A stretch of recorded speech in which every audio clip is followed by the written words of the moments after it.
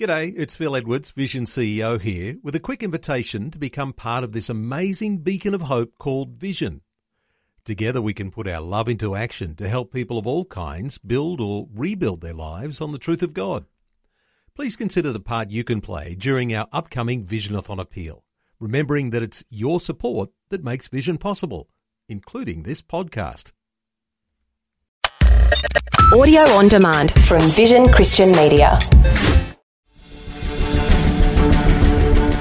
As you go through life, it's difficult to discern who really knows Jesus and those who just say they know him. Welcome to Leading the Way with pastor and best-selling author, Dr. Michael Youssef. Today, the final message in an inspirational series in the book of James. Dr. Michael Youssef shows you how true followers of Jesus will have evidence in their lives. Today, the evidence of prayer. Be encouraged as you listen to Dr. Youssef's message, Releasing His Power Through Prayer. 4 things here that the Apostle James gives us as this 12th evidence of faith. First, in verse 13, he says, pray always. I'm going to come back to that. Secondly, in verses 14 and 15, he says, pray for one another. And then thirdly, he comes to verses 16 to 18, and he said, pray the kind of prayer that releases God's power, that brings about answers to prayer. And fourthly, he says, pray for you and for others that they may remain faithful to the Lord. First, he said, pray all times. Is any of you in trouble? He should pray. Any of you happy? Should praise. You see, James understood, like most of us understand, that when you're in trouble, when you're going through tough times, we can become real great prayer warriors. We pray hard and we pray diligently.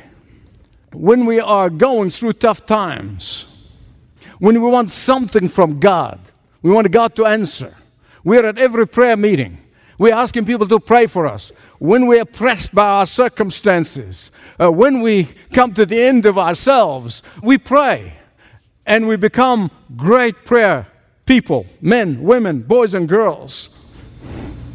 And what James is saying is that when God answers your prayer, that you should be as serious and as diligent and as intentional in praising God as much as you were when you were petitioning God. Amen. That's what he's saying. The problem with spiritual immaturity is that when we want God, we ask and we ask and we ask. And then when God answers our prayer, we just may say, thank you, God, and run off until we need Him again. Now, James is saying it's okay to pray and petition God in the time of suffering. Don't you stop asking God in the times of trouble. Don't you stop asking God to bring your needs to Him. Keep on doing it, but please praise Him with the same intensity and with the same desire, with the same diligence and with the same persistence when He answers your prayer. Amen. Now, here's a major problem with some believers. And I'm saying some, not everybody. You can identify with it whether you are or you're not. There are some people, when they're facing tough times, difficult times, instead of pressing hard toward the heart of God, they withdraw fellowship from God. They stop praying. Are you one of those? Listen carefully. Just when they need to be closest to God, they run away from Him. Some Christians do that, and you wonder why. Why they do this? At least there are 2 reasons. Both are really either false view of God or false view of what suffering is. First, many Christians have the wrong view of suffering.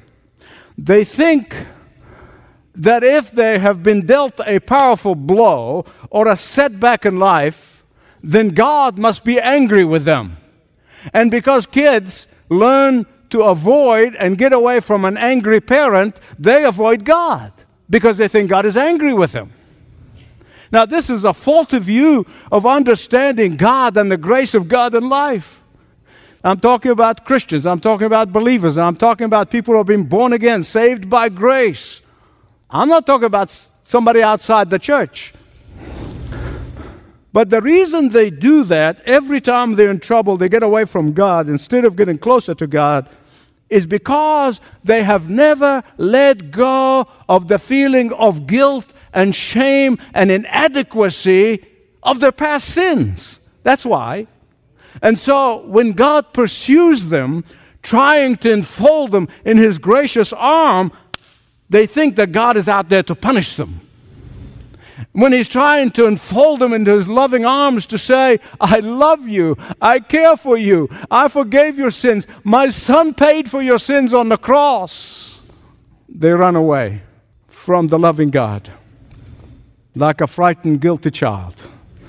The second thing is that many people stay away from God in times of trouble because they are angry with God.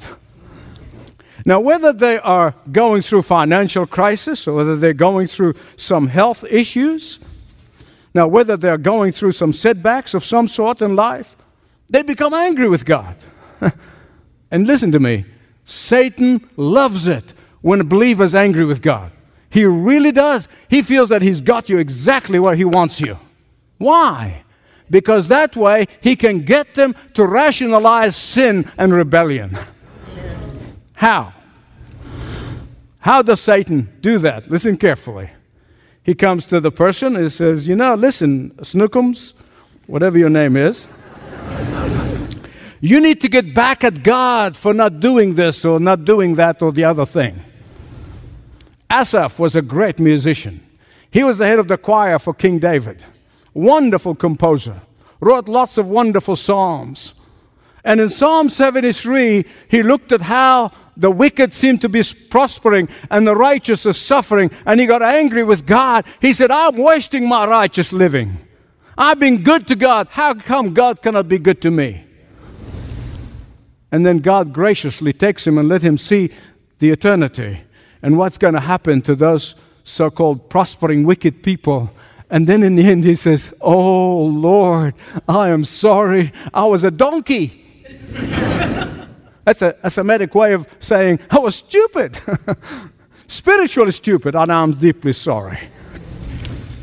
Years ago, a child psychologist told me this. I have never forgotten it, and I'll never forget it. He said, the number one reason some teenagers get into trouble, whether it will be cutting themselves or pornography or whatever, sexual illicitness or addiction of any kind, he said, the number one reason is that they convince themselves that their parents don't love them. And if they convince themselves that the parents don't love them, they can justify their rebellion and sin. Listen, that's how some believers behave. That's how some believers react. They say, God doesn't love me.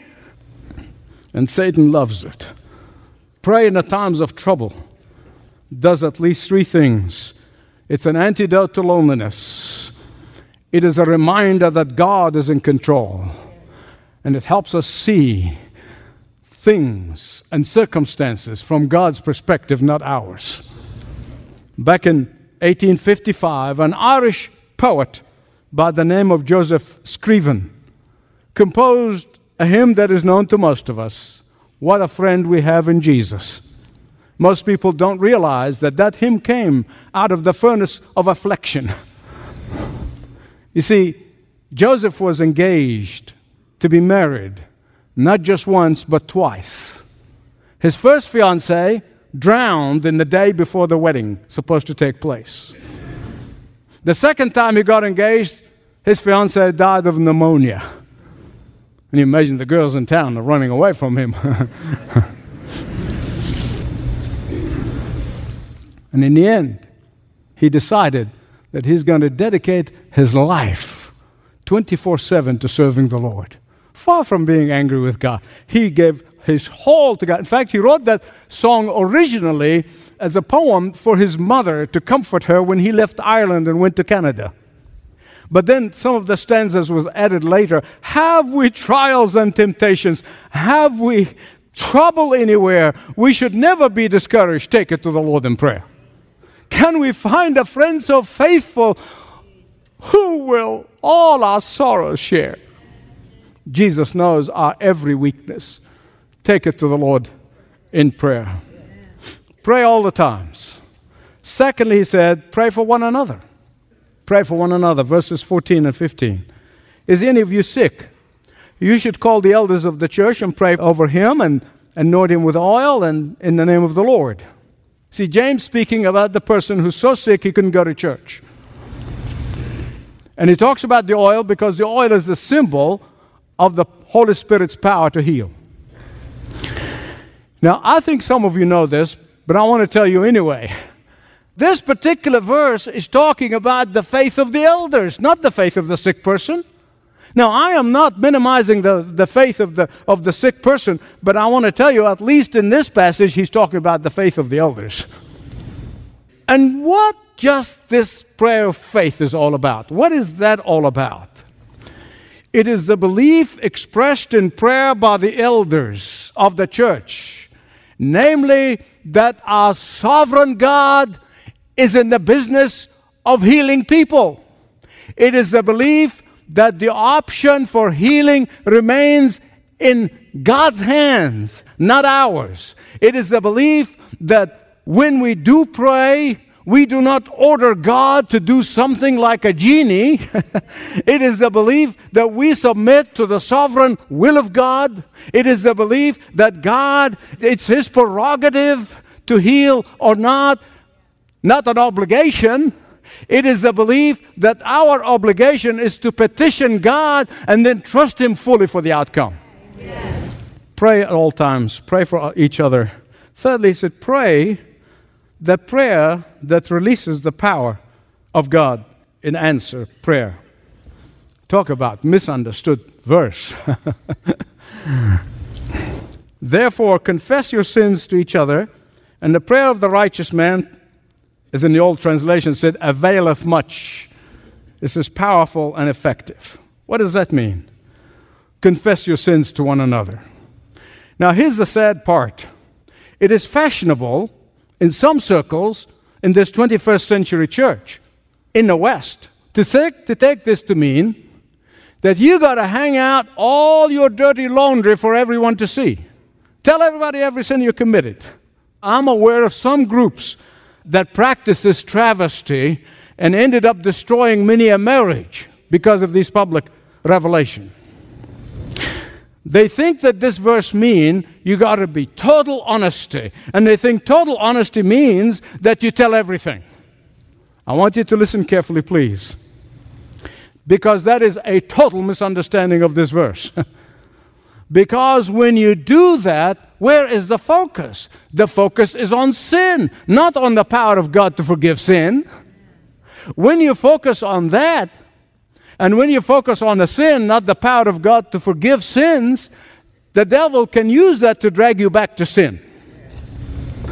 So what does it mean, confessing your sin one to another? Listen very carefully. First, you must begin confession of sin to God. Because ultimately, every sin is a sin against God. The psalmist in Psalm 51 said, against you and only you have I sinned.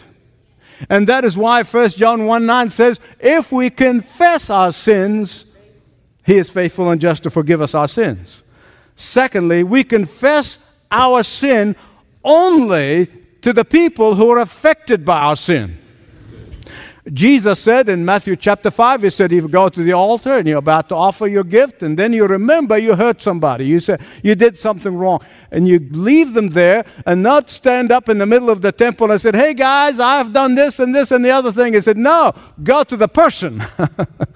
You go to the person that you wronged, and you confess to him or her. The third thing I want to tell you is this. We should never confess our sins beyond those who have been impacted by our sins. Private sins require private confession to God and to the individual who's been hurt by our sin. Why is this so important? Listen to me. Why I'm spending time? Why?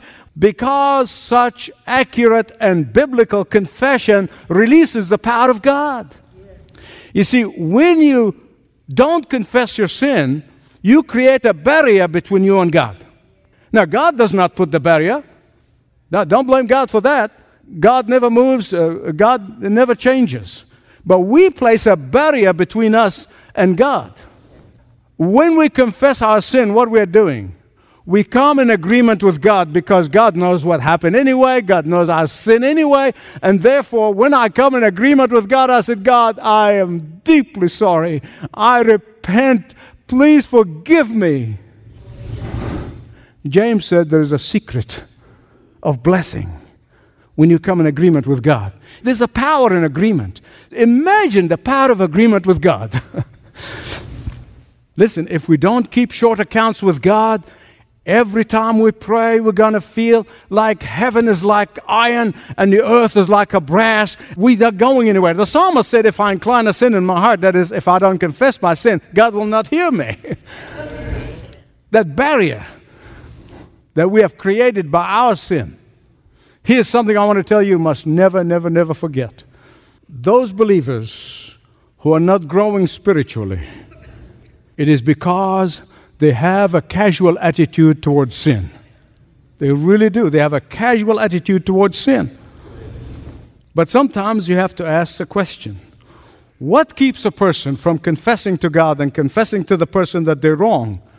What keeps them from asking for forgiveness? Well, sometimes it's because of pride. We don't want to say we're wrong. We don't want to say I'm sorry. Pride plays a dominant role. Other times because of fear.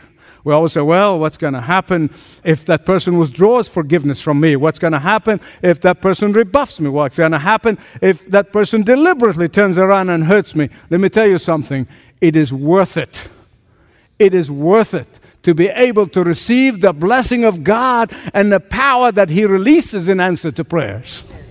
It's worth it. The blessing of confession and seeking forgiveness. And sometimes it's just general dishonesty. We, like Adam, we try to hide from God and hide from others and even hide from ourselves. We'd rather cover up than confess. But that's why James is saying that it is vitally important to confess. It's vitally important. Why? He gives us the answer in verse 16. Healing will take place when we do. What kind of healing is he talking about? It is the healing that comes from mending our fellowship with God, from mending our fellowship with one another. Look at the last line of verse 16. The prayer of the righteous. You have to ask, who are the righteous? Listen carefully. All the believers are righteous in some way because we have no righteousness of ourselves when we came into the Lord Jesus Christ, received Him as Savior and Lord. The Bible said Jesus imputes His righteousness upon us. So we only have an imputed righteousness. All the believers do. But I know, and you know, not all believers walk in that righteousness. And that is why he's saying, when we have short accounts with God, when we confess, that is the righteousness that pleases God. And that's why the prayer of the righteous, not a special super saint, not a pastor or an elder, but anybody who is walking in the righteousness of Jesus Christ, who's confessing and keeping short accounts and not holding grudges and not building grudges, that person, his prayer and her prayer are going to be answered. See, that's the power that God releases as a result of us keeping short accounts. And that's why he goes on to tell us about Elijah. Elijah was intimate with God. Elijah was attuned to the mind of God. Elijah would not allow anything to come between him and God. Elijah knew the mind of God so much so that when he prayed, God released his power. But Elijah was far from perfect. Let me give you a Yusuf translation. Elijah was flawed like all of us. I know it's a rough translation, but that's really what he meant. But he would not allow a barrier to build between him and God. Elijah knew God. He trusted God fully. He obeyed God even when his knees were knocking. Pray all the times. Pray for others. Pray that prayer that releases the power of God. And fourthly, pray that you and others remain faithful. Verses 19 and 20. If one of you should wander from the truth and someone should bring him back, he said, remember this, whoever turns a sinner from error of his way will save him from death and cover a multitude of sins. Do you know someone who's wandering from the Lord right now? Someone who's wandering from the fold of God? You may be a person here today who had wandered away from the fold of God, and God brought you here for a purpose, to hear this message. Because God is pursuing you. He wants you to come into His embrace. He's not pursuing you so He punishes you. He's pursuing you so He might bring you in and hold you and enfold you. If you know someone that you try to restore and bring back to the truth, and for whatever reason they're not responsive, listen to me very carefully. Here's what you need to know. Don't ever give up praying for that person. Don't ever surrender his or her soul. Keep asking for the opportunity to restore the brother or the sister. Your prayer will cover a multitude of sin. In all of this, there's something of vital importance. He's saying that love does not sweep sin under the carpet. It doesn't. And where there is love, there is truth. And where there is truth, there is an honest confession. Where there is honest confession of sin, there is cleansing and forgiveness and power. Beloved, I know in the spiritual life, sometimes people feel trapped. They may feel trapped in an illness. They may feel trapped in a financial circumstances not their own doing. They may feel trapped in past sins. They may feel trapped in some opposition and scorn of others. They may feel trapped in one form of addiction or another. And when you feel trapped, the natural tendency is to panic. But don't do the natural. Do the supernatural. There's some natural tendency is to lose your head or you pound and you scream or imagine the worst. That is why, don't forget, there is an emergency button. It's called prayer. And you can pray to the one who has limitless power, who listens to you 24/7. The one who loves you more than anyone is able to love you. The prayer of the righteous availeth much. After confession and cleansing and restoration, God's power is going to be released in you. The question is, are you ready? Thanks for joining Dr. Michael Youssef for Leading the Way. And a reminder that prayer is reaching out to the one who has limitless power and loves you more than anyone. If you're unsure about where you stand in your spiritual journey, we'd invite you to speak with a Leading the Way pastor. Start your conversation by filling out a quick contact form at ltw.org/Jesus. You know, the worldwide offices of Leading the Way often receive letters, emails, and messages through social media with stories of lives changed through the gospel and leading the way. Recently, a letter was delivered to our international department that had many wiping away tears. Let me read a quick excerpt. I'm a Christian living in the Middle East. My entire family is Muslim. Here's where our hearts broke. My family took my children and wife from me when I became a Christian. They now consider me apostate, but nothing they do can change my new spiritual identity. I want to be baptized and get out of here. I want to live my Christianity freely. Lord willing, I want to be an evangelist.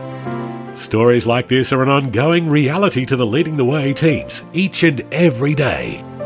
Learn more of the global impact of Leading the Way when you call 1300-133-589. That'll get you in touch with one of the ministry representatives, or ltw.org, ltw.org. I believe it is important to give testimony of how God is working in your life.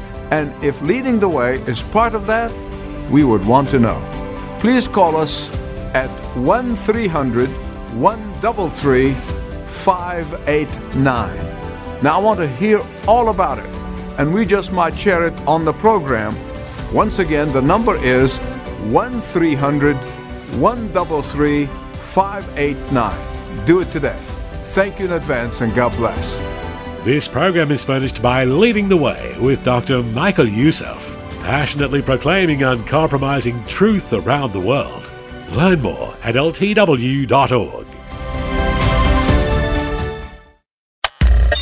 Thanks for taking time to listen to this audio on demand from Vision Christian Media. To find out more about us, go to vision.org.au.